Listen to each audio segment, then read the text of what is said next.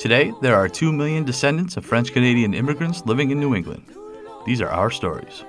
Welcome to the French-Canadian Legacy Podcast. Venez tous jeunes filles et garçons, je vais vous raconter l'histoire de notre immigration ici au USA, de grands aventuriers de pays étrangers. This is the French-Canadian Legacy Podcast. I am Jesse Martin. Now, a couple of months ago, I guess it must have been during the holidays, I started getting messages about this new place selling a tourtière mix. And I remember Mike definitely messaged me about this, and we definitely had some listeners message us about this. So I know this is a conversation people were hoping I would be able to pull off. So I am very happy to welcome the founder of KMG Foods, Kristen Gagne. Kristen, welcome to the French-Canadian Legacy Podcast. Thank you, Jesse. I'm very happy to be here. So let's get your story today. Where are you from? Sanford, Maine. Born and raised Sanford, Maine. Very awesome. My sister actually happens to own a dance studio in Sanford, Maine, which is that's a whole side note. Northern Explosion Dance. Mike could edit that out. Yeah, no, I definitely know it. Very cool. Yeah, my sister owns it. But, so what kind of role did Franco-American, French-Canadian identity have for you when you were growing up in Sanford, Maine? Well, it was the identity. It was the role. So growing up in Sanford, it's, you know, a mini, I call it like a mini Quebec, right? Like everybody has a French last name. Your Memes and Pepes and Montants and Manox, they all spoke French, and you get together and you have all of these foods and parties that to you is normal because that's your family and that's what you have. So the tourtière and the croissant and the beans and, you know, split pea soup, all of those things that was it. That's what you had, you know, and you had neighbors who made those special little candies and fudges at Christmas time. You know, it was just the molasses taffy. I mean, it was just, that was it. And you had these words for things and phrases for things that you thought were what everybody said until you leave that little area and you're like, oh, you don't say chaudron for like a big stock pot, and you don't say mousse if you have a little piece of lint on your clothes. So yeah, that was it. It was the identity. It is so awesome. I hear that the story you're telling, and the fact that, I mean, you had that experience. I clearly did here. We've had people in Vermont. I mean, you hear that same kind of thing all through New England. You just almost wake up one day, you're like, wait a minute, you didn't grow up eating Chinese pie?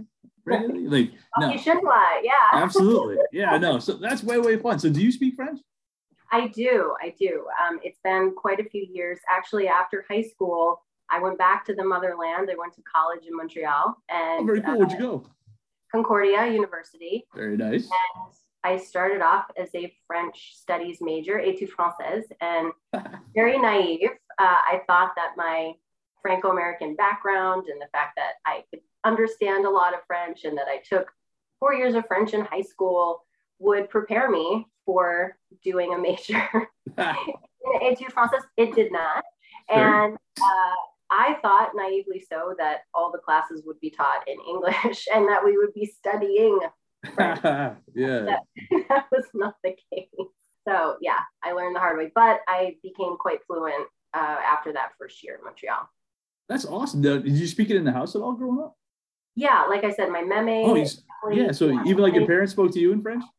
Not fluently. It was more like phrases and words, right? Gotcha. So names of things and definite phrases of things. And ice fishing with my dad, we always had, you know, this poisson dans l'eau, you know, like you always said that to the fish, like please bite my foot. So yeah, I mean, there were things peppered throughout, you know, everything that we did growing up. Very, very awesome. Now it's funny, the story you told, I spent 6 months in Quebec last year, and there was definitely people studying there who were going to go to school in French and trying real hard to make that transition from studying French to being able to study in French, and how big that jump was. No, that's interesting. That's cool. Yeah, it's jumping off a cliff. It's not a it's a full-on skydive. Yeah. That's awesome. Now, are all your grandparents from Quebec? Like, how far removed? So I'm third generation. So okay. I would say my Memes and Pepe's parents were. Mm-hmm. Gotcha. Now, do you know the towns? I don't. I know my sister Kelly, my youngest sister, has done a lot of work with ancestry and things like that. I think she has a bit more information, and we haven't yet have, gotten together to figure it Gotcha. all out. But definitely in Quebec. Mm-hmm. Very cool. That's a fun process, by the way, for sure. I'm sure your sister's getting excited by it. I know the first time I was able to see some of these towns that the family was from in Quebec was amazing. It was very, very cool. Yeah, it's fascinating.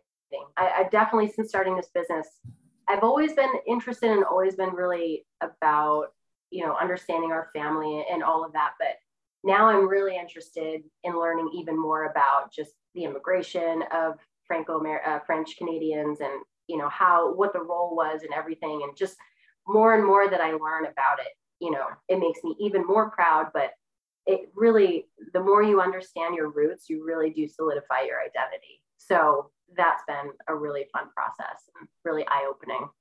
No, that's awesome. I can definitely understand that. It's kind of my journey through this podcast for sure. No, that's very cool. Now, so how did you go then from a student studying French in Concordia to opening some KMG Food? Did you work in the restaurant industry? How does this transition happen? It's a big pressure. So I would say that food and travel, and that is probably my biggest hobby. So Nice. When I first went to Montreal, well, even before that, if we go back to high school, I was really excited about the opportunity through my French club in high school to go to France and Switzerland. Nice. Now, up until age 16, I thought for sure I was going to be a doctor. Oh, cool. I was just so fascinated with understanding. I'm insatiably curious. So I always thought, I'm going to be a doctor. So fascinated. My aunt was a doctor, and I was always looking through her medical books. And I'm like, wow, how can you know so much about the body? This is fascinating. Flash forward to, this trip to France. I eat all I eat. And I'm like, no, I cannot live in a hospital. I got to be out here learning about all of this. Right. So as soon as I got back, I really sharp turn to Language Town and became kind of obsessed with, how can I travel? How can that be my job? And so I thought, well, first I'll move to Canada. I'll go to Montreal and I'll study French, and then that'll be like the next step. So after then that first year of realizing, wait a second, A, I'm never going to be as fluent as I need to be to actually do this. And then B, what in the world am I going to do for a job with a degree? So I switched to actually an ESL major, so English as a second language. Very cool. Yeah. So from there, I can travel all over the world. Many people are interested in learning English. And so I stayed in Montreal another year and found an undergrad program in Hawaii, no less, to get an undergrad degree in ESL, in teaching English as a second language. At the time, a lot of those ESL degrees were master's degrees, but I didn't have time for that. I was like, no, we got to get it. We got to get moving. So you flew out from Montreal to Hawaii. Yes. That's amazing. For my junior year of college. So junior and senior year of college, I did in Hawaii. Yeah. And so then I was working for a long time teaching English in New York. I did some consulting in Maine. I was working for a Maine Medical Center. I got involved in immigration. I was working with a lot of the scientists in the research department at Maine Med, teaching English. And then I gave up everything. By then I had bought my own house. I was living in Portland, Maine. And I said, you know what? I need to get back into ESL hardcore. I got to focus on that. So I sold everything and moved to Singapore. And so I was in Singapore. That's so crazy. I know, it's so nuts. So I was in Singapore teaching there, had the best time, traveled, just so eye-opening, such an amazing experience. And then started actually my first company with a language platform called WebTalks. Now, if anyone else has ever started a business, you're green. You're very naive. You have no idea what you're doing. Absolutely. And this was the case. I really had no idea what was involved in starting a language tech company. So it didn't work out. What were you hoping to do? The idea was it would be a platform to coach international professionals kind of on demand. Gotcha. Which was a lot of the work that I was doing with Maine Medical Center is, working on a specific activity or presentation or something that these international scientists were doing, but they didn't have anybody like me that could really address those specific questions or pronunciation of specific things. So I thought, well, if we create this online platform and you have a bunch of language coaches like me, we can get together, anyway. it didn't work Sounds out. cool. Yeah. But it's a great idea, and I still believe in it, and I would love to do it at some point. But that was not the time. So, which is fine. And then quite a few more moves. And, in the meantime, all of the traveling, everything I did was centered around food.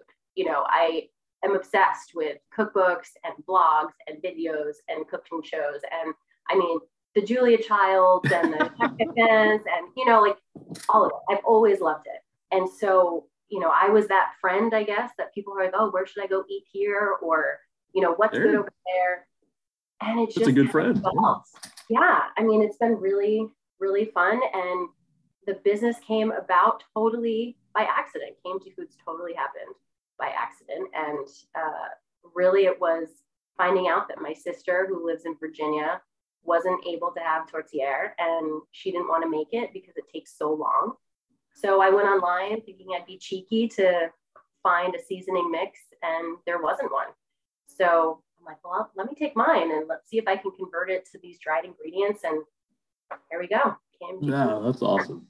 Very, very cool. All right. So we definitely got to talk about KFG Foods, starting with that exact product that you're talking about there, the pork pie mix. And first of all, I got to say, what got me pretty hyped when I first saw this product was the name you chose for it. Yeah. I think it's probably what my family used for the word, which I don't hear very often at all, but that's always what we called it in our house growing up. Okay. We did not call it tourtière.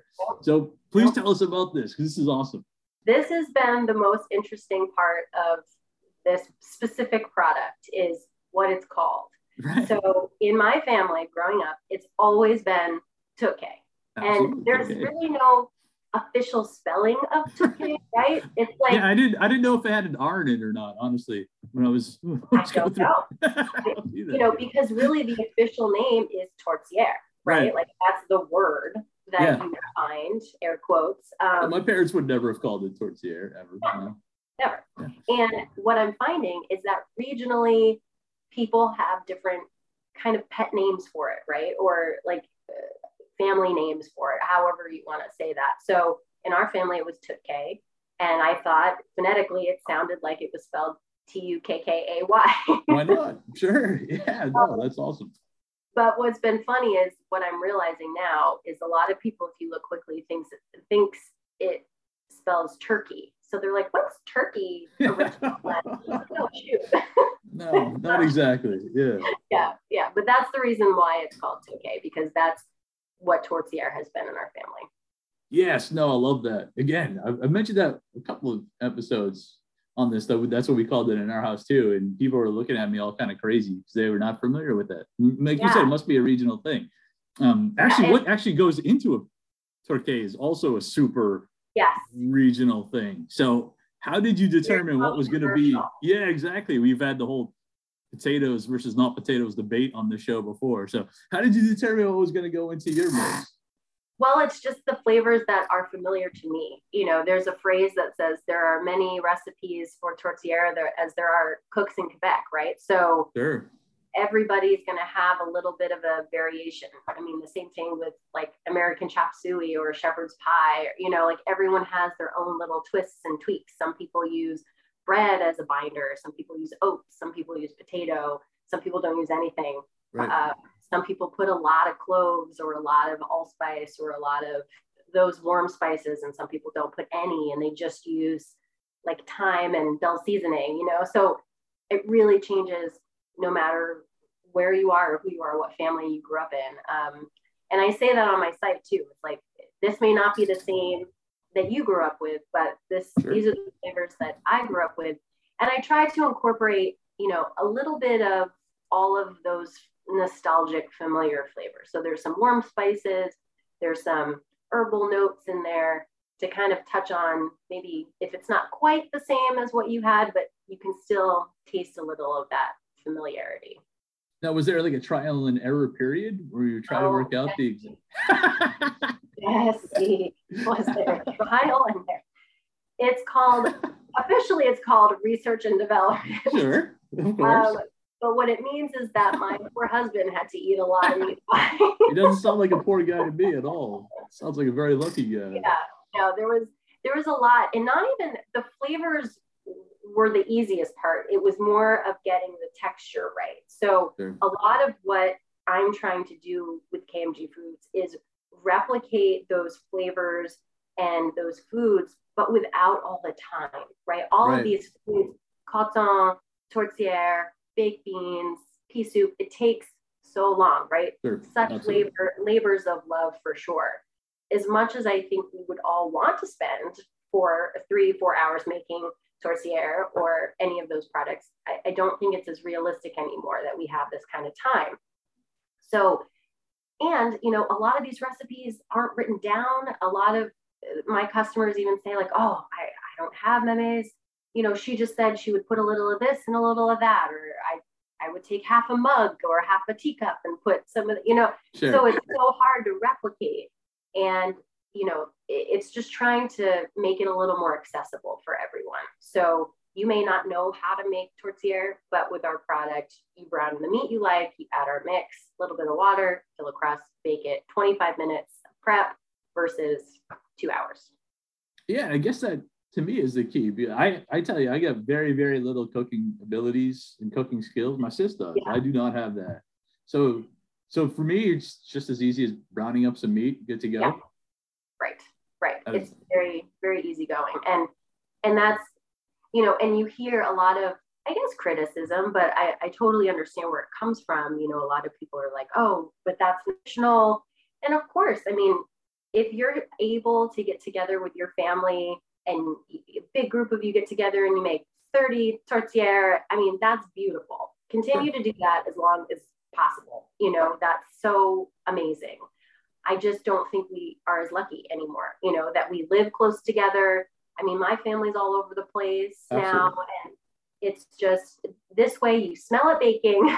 It tastes like it's, you know, and that's kind of what I'm trying to do is to make these foods a little more accessible. That is awesome. Very, very cool. I know I've said it before, my grandmother, my meme Provençale, but my mom's mom, she always used to make it with nuts. And that's that recipe is unfortunately lost, but that's something again, just super easy. Like you said, every family has that kind of their own little. Yeah, that's the first one I've heard with nuts. That's interesting. Yeah. Something I've discovered only the past couple of years was that there's a legitimate debate between gravy or ketchup with the tourtière. Which one did you grow up with? It's funny because I think both sides think the other side is completely nuts and never heard of it before. It's weird. It's so funny. We actually grew up with all the condiments. Oh, yeah? Okay, cool. It was kind of like choose your own adventure. So there were the diehard, I don't want any condiment on it. I want it au naturel, just the pie. Then there were the ketchup team. Then there's the mustard team. A lot of people love mustard. It. Mm-hmm. Wow. I mean, mustard is on my gâteau for sure, but not the pork pie. And then a lot of like pickled things or beef. Oh, sure. Or, you know, any of those kind of chutney things are amazing with it. Cranberry sauce. I have a lot of people that like cranberry sauce. Yeah. So cool. Whenever I post as well about, you know, what team are you on your team, ketchup. I mean, there's some strong feelings. For sure. I know the first time I brought it up to my folks, my parents are like, seriously, people put ketchup on this thing? And I had it because we always had gravy. We just call it pork pie or turkey, like you said. And every Thanksgiving we had it. Every Christmas we had it. Every New Year's we had it. It was always there. It was always with gravy. And I was like, yeah, I'm being told some people actually do ketchup with it. And my parents are like, that's weird. That's very, very strange. And when I have customers who put maple syrup. Oh, I don't doubt that. They put some syrup on everything, I would guess. Yeah. I had the ketchup for the first time when I was in a restaurant actually in Quebec City when I was up there, and I thought it was amazing. I guess it's going to be news to my parents when they hear this episode because I haven't had the heart to tell them yet. Still thought it was really good. But the way I say it is, as long as I get to have some tourtière, I'm not specific on what's on the side. Yeah. Very cool. Now, a question I do need to ask. I'm thinking about Melody. Now, Melody, this podcast though. Melody Desjardins. She runs our news segment that we do every other week. And I don't think she's going to mind me asking because she was recently featured on Franco Foods, where they tried putting together a gluten-free and vegan pork pie. And so they kind of experimented. So for those who might be vegan or are trying to stay away from gluten or both, is this an option using some KMG food product? Yes. So our package, our mix is vegan based on ingredients, and it's gluten-free for sure. So I actually have a recipe on my site where you can make a vegan tortilla. So you can either use like an alternative meat, like I did it with, I think it was the Impossible or Beyond, but you can do it with roasted vegetables. You can do it with different grains. It's delicious. It works with really anything. And then same thing, if you have a gluten-free crust, you can make any kind of filling you want and put it in your crust. Or I even have people I have a recipe on my site for the pâté chinois, and you can make it into a delicious pâté chinois and, bypass crust if you don't even want to deal with a gluten-free crust. No, you can do it awesome. Like that.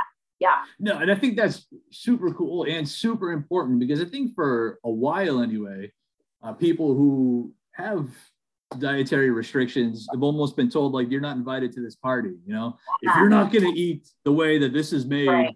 Then it's traditional or nothing. Sorry, you can't participate. So I think to be able to have a product like this that allows them to still enjoy this tradition that has been going on in their family forever is awesome.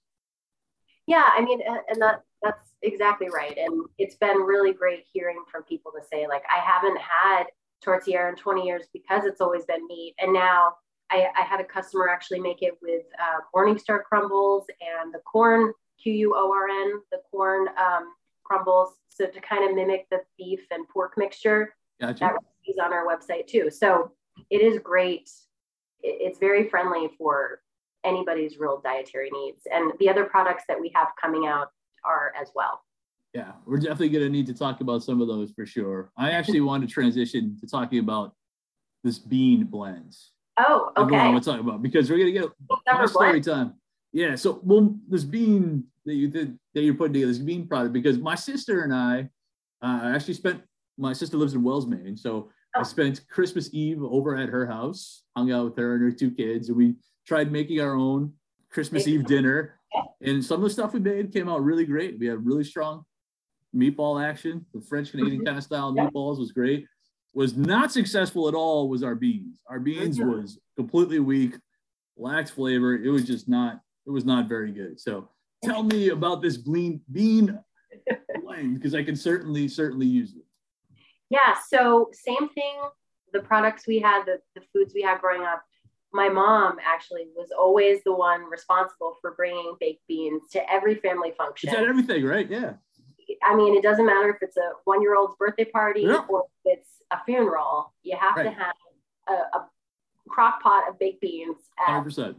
And I loved them. For me, it's comfort food. For me, it's like, you either have hot dogs and beans or ham and beans, or beans and brown bread. I mean, you got to do it.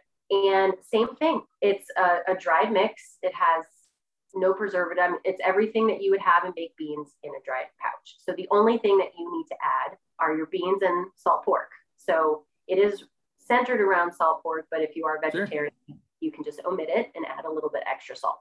The biggest thing that I found, again, when we talk about hacking these processes to make them faster and a bit more efficient, is the soaking of beans. If you are making it in a crock pot and not like an instant pot or something, you do need to soak the beans overnight, but not just soaking them in water. You actually want to brine your beans. Now, when I say that, all it means is that you soak them in salt water. So you do 6 cups of cold water to a tablespoon and a half of kosher salt or a tablespoon of table salt, and you just soak them overnight, and it will change everything for the better. So all your beans will be like creamy, and the skins aren't going to be falling off all over the place. And it makes all the difference. And so for us, you soak your beans, you put them in the crock pot, you add our mix, you add your 6 ounces of salt pork and 4.5 cups of boiling water, and there you go. Done. Yeah, tell my sister we got a new plan for next Christmas. For sure. Very but it's all those flavors, it's maple, it's molasses, it's mustard, onion. Yeah. No, very cool. And you have you mentioned a couple times, you have all kinds of cool recipes on this webpage. Now, where do they all come from? Because I noticed that some necessarily aren't yours. They've kind of been sent. Yeah, so we always encourage, if customers use our mix for things that are other than like what's on the back of the package, because the recipe's on the back of the package. Like our customer that made it vegetarian. We had a customer that made it heart healthy, where she did it over mashed potatoes with some pomegranate seeds for crunch, and ground turkey instead of pork and beef, things like that. So we always encourage our customers, if you have a great recipe using our mix, send it over. We'll give you credit and we'll put it on our site. There you go. And you mentioned before, you got the pâté chinois, which is very, very fun. Yeah. Again, something that it wasn't until I was probably in college that I realized that that's not something everybody in the entire world ate growing up. So no, or they called it shepherd's pie, which for me, not the same. Yeah, for me, it's hamburger, corn, potatoes. There's no gravy. There's no peas and carrots. No, in layers. Yeah. Right, it has to be in the layers. I don't see layers. I'm disappointed. Yes, no, absolutely. That's actually how my family used to make. So I know people make the salmon pie differently. Yeah. But my family was always layered as well. The salmon and the peas and the potatoes. But very. And now one thing I did say was kind of cool. It reminded me. You guys had like the game meat turkey on your webpage, because I think that probably the best thing I had when I was in Quebec, and I had it a couple times, is something I think they called Tourtière Lac Saint-Jean, which was absolutely amazing. So it like definitely reminded me. Yeah, that's a whole different animal of tourtière. And I wish that they weren't both called tourtière, because I think it's really misleading. Obviously Tourtière Lac Saint-Jean, it has, that extra bit, but they're really like two different things. The Tourtière Lac Saint-Jean uses big chunks of meat and a really hearty crust, and you can even put it in like a 13x9, not necessarily just a pie plate. So it's its own delicious animal, no pun intended. Very cool. Now, something I thought was really, really awesome. Gal gets this mix at Hannaford's. Yeah, which is amazing, because that's a big restaurant chain where I am. That's so cool. Hannaford. Not supermarket chain, not restaurant chain. Supermarket chain here. Yeah, Hannaford was 3 years in the making. It's not easy to get your products. I can imagine, right? And the one thing I have to say, like, I am relentlessly stubborn, and some people think that that's a good thing. Some people don't, but if you're starting a business, I try to think that it's a good thing. So, it's never no, it's just not yet. And very nice. So we got our products in Hannaford. It was all over, Maine, New Hampshire, Vermont, Massachusetts, New York, seasonally. So I don't still in the stores. I think it was just from, November to end of January. Sure. And then it looks like they're going to have us back next year for That's awesome. Year, and I'm hoping that they'll include our new products. The bean supper blend is coming out in a couple weeks, and then I'm doing a coton mix. That's nice. After that, and then exclusive news on your podcast is I'm actually going to come out with a split pea soup mix as well. Very cool. My mom will be hyped about that for sure. She loves split pea soup. Now, how did you pronounce and spell creton? Because again, I see two very different things that I see here. It's awesome.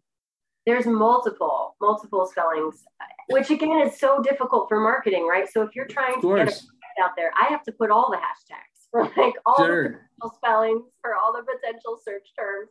Right. So creton, again, like if you go in the dictionary, it's creton, Creton's. Gotcha. Then you'll see people call it, I think, Gorton or something. They put a G in it. Gorton, Gorton. Right. Yeah.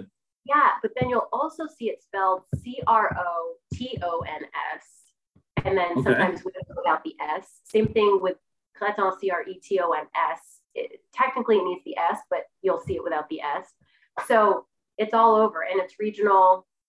And I would be really interested in how that all evolved. With where the G kind of evolved in that. Imagine that must be a nightmare. So I remember going out to a diner with my sister, and the diner had Creton on the menu. Yeah. And I was asking my sis, want to order it, and she was just like, I have no idea what that is. Now we grew up with this, but she'd never seen it spelled that way. It was always Gorton. So right, exactly. Now my uncle David and my Uncle David, Aunt Brenda, their family owned Rogers Soupadala in Sanford for as long as I can remember, and they recently sold it, but they would make their own croton and their own toquets and everything at Christmas time. But they always had croton in their, in the cooler section of their grocery store and things like that. And so that was my exposure to croton. And then my neighbor growing up, his mom made amazing croton. I mean, she's probably, if not my favorite Franco-American cook that I know. Yeah, she is phenomenal with everything that she would make growing up. And so I've had so many delicious examples of these foods. Yeah, so it's been such a pleasure to make. I'm excited. No, I'm really excited to hear that. Now, one thing I've talked about, actually, we had Matt Provencher on the show. He's a chef here in Manchester, terrific chef. He's actually back-to-back winner of the Poutine Fest. Yeah, nice. We had joked about how when he was growing up, same thing with me. You could have all the various different kinds of mustard in the world, but you had for everything else. But when it came time for your gratin sandwich, it was always just plain yellow mustard. It was like the only thing that you ever had on white bread, white toast. I know. Yeah. And we actually had, so when I was really young, there was a bakery called Jean's Bakery, and they made what we called, and I don't think this is like the official name for it, but we always called it cream roll. Okay. And it was a cylindrical white loaf of bread, and it was baked in a canister, so the crust was very soft. Like, it wasn't like a crust, and It was very dense, and it was made with milk or cream. And we would get this, and it was sliced really thin, and you would toast it and put the croton on, and it was, oh my gosh, the best thing ever. This sounds amazing. I have been trying to hunt down this bread for the longest time. Like, researching it, like, where do I get these, cylinder pans, and and I finally found the recipe in Julia Child's cookbook for pain de mie. Wow, which is talking about the crumb. So the crumb is really dense. So it's not even that it's milk, it's just the milk makes this really dense crumb in the bread, and it is divine. Yeah. That might be my next project, is to start making this for myself at home. That sounds like a very worthwhile project. Yeah. Very awesome. Now, I'm curious what kind of reaction you've gotten north of the border in Quebec when they see all these products. It's been really interesting. So a lot of skepticism, which understandably so, totally understand that.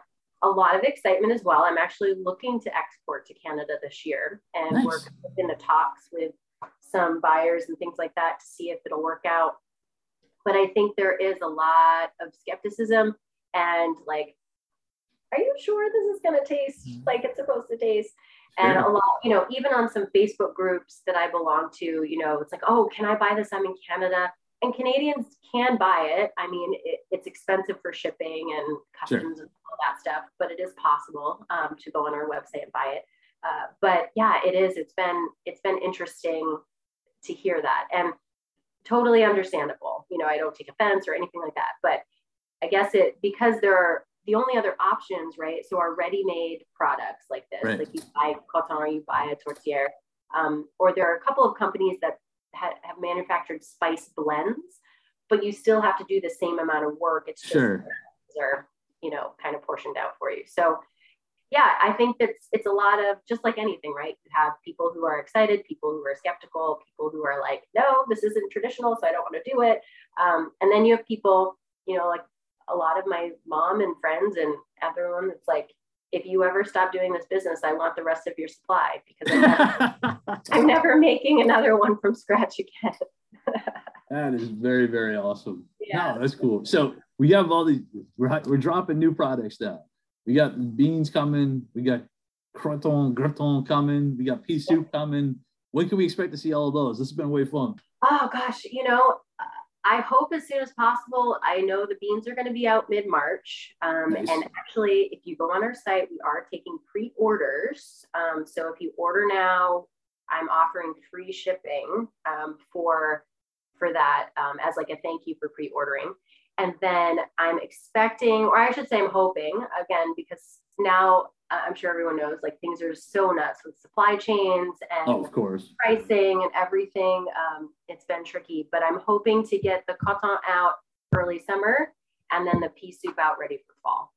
I love it. I think this is just a terrific, terrific idea. I know around here it was kind of a game changer when people discovered they could order like a Saint Hubert mix for their poutine. That was like a huge deal among the group I work with. So I think it's awesome that you're able to put this together. This is very, very cool. And this has been a really, really fun conversation. Now, again, if people want to order this amazing products right now, where should we send?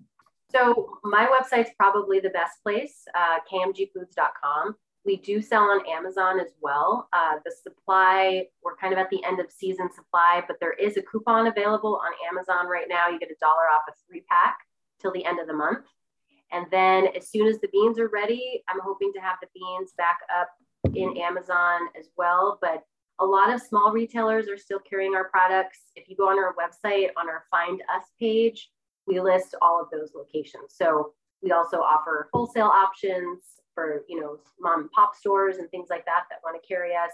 So yeah, I'm hoping to be in a lot more locations.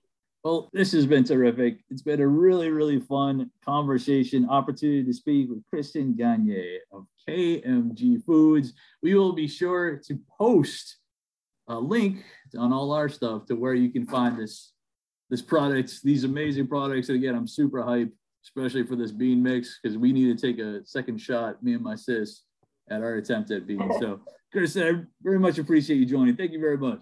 Thank you, Jesse. Now our fathers look at us and sigh with despair, to think that everything they love we simply do not share. But the spirit never dies, our culture will survive. Each of us must choose how much to keep alive. Each of us must choose how much to keep alive. Special thanks to Josie Vachon for providing the music. You can find more about her at josievachon.com. This podcast was produced and edited by Mike Campbell. If you have any questions or comments, please email us at fclpodcast@gmail.com. You can also follow us on Facebook, Twitter, and Instagram at FCL Podcast for more information about the topics discussed.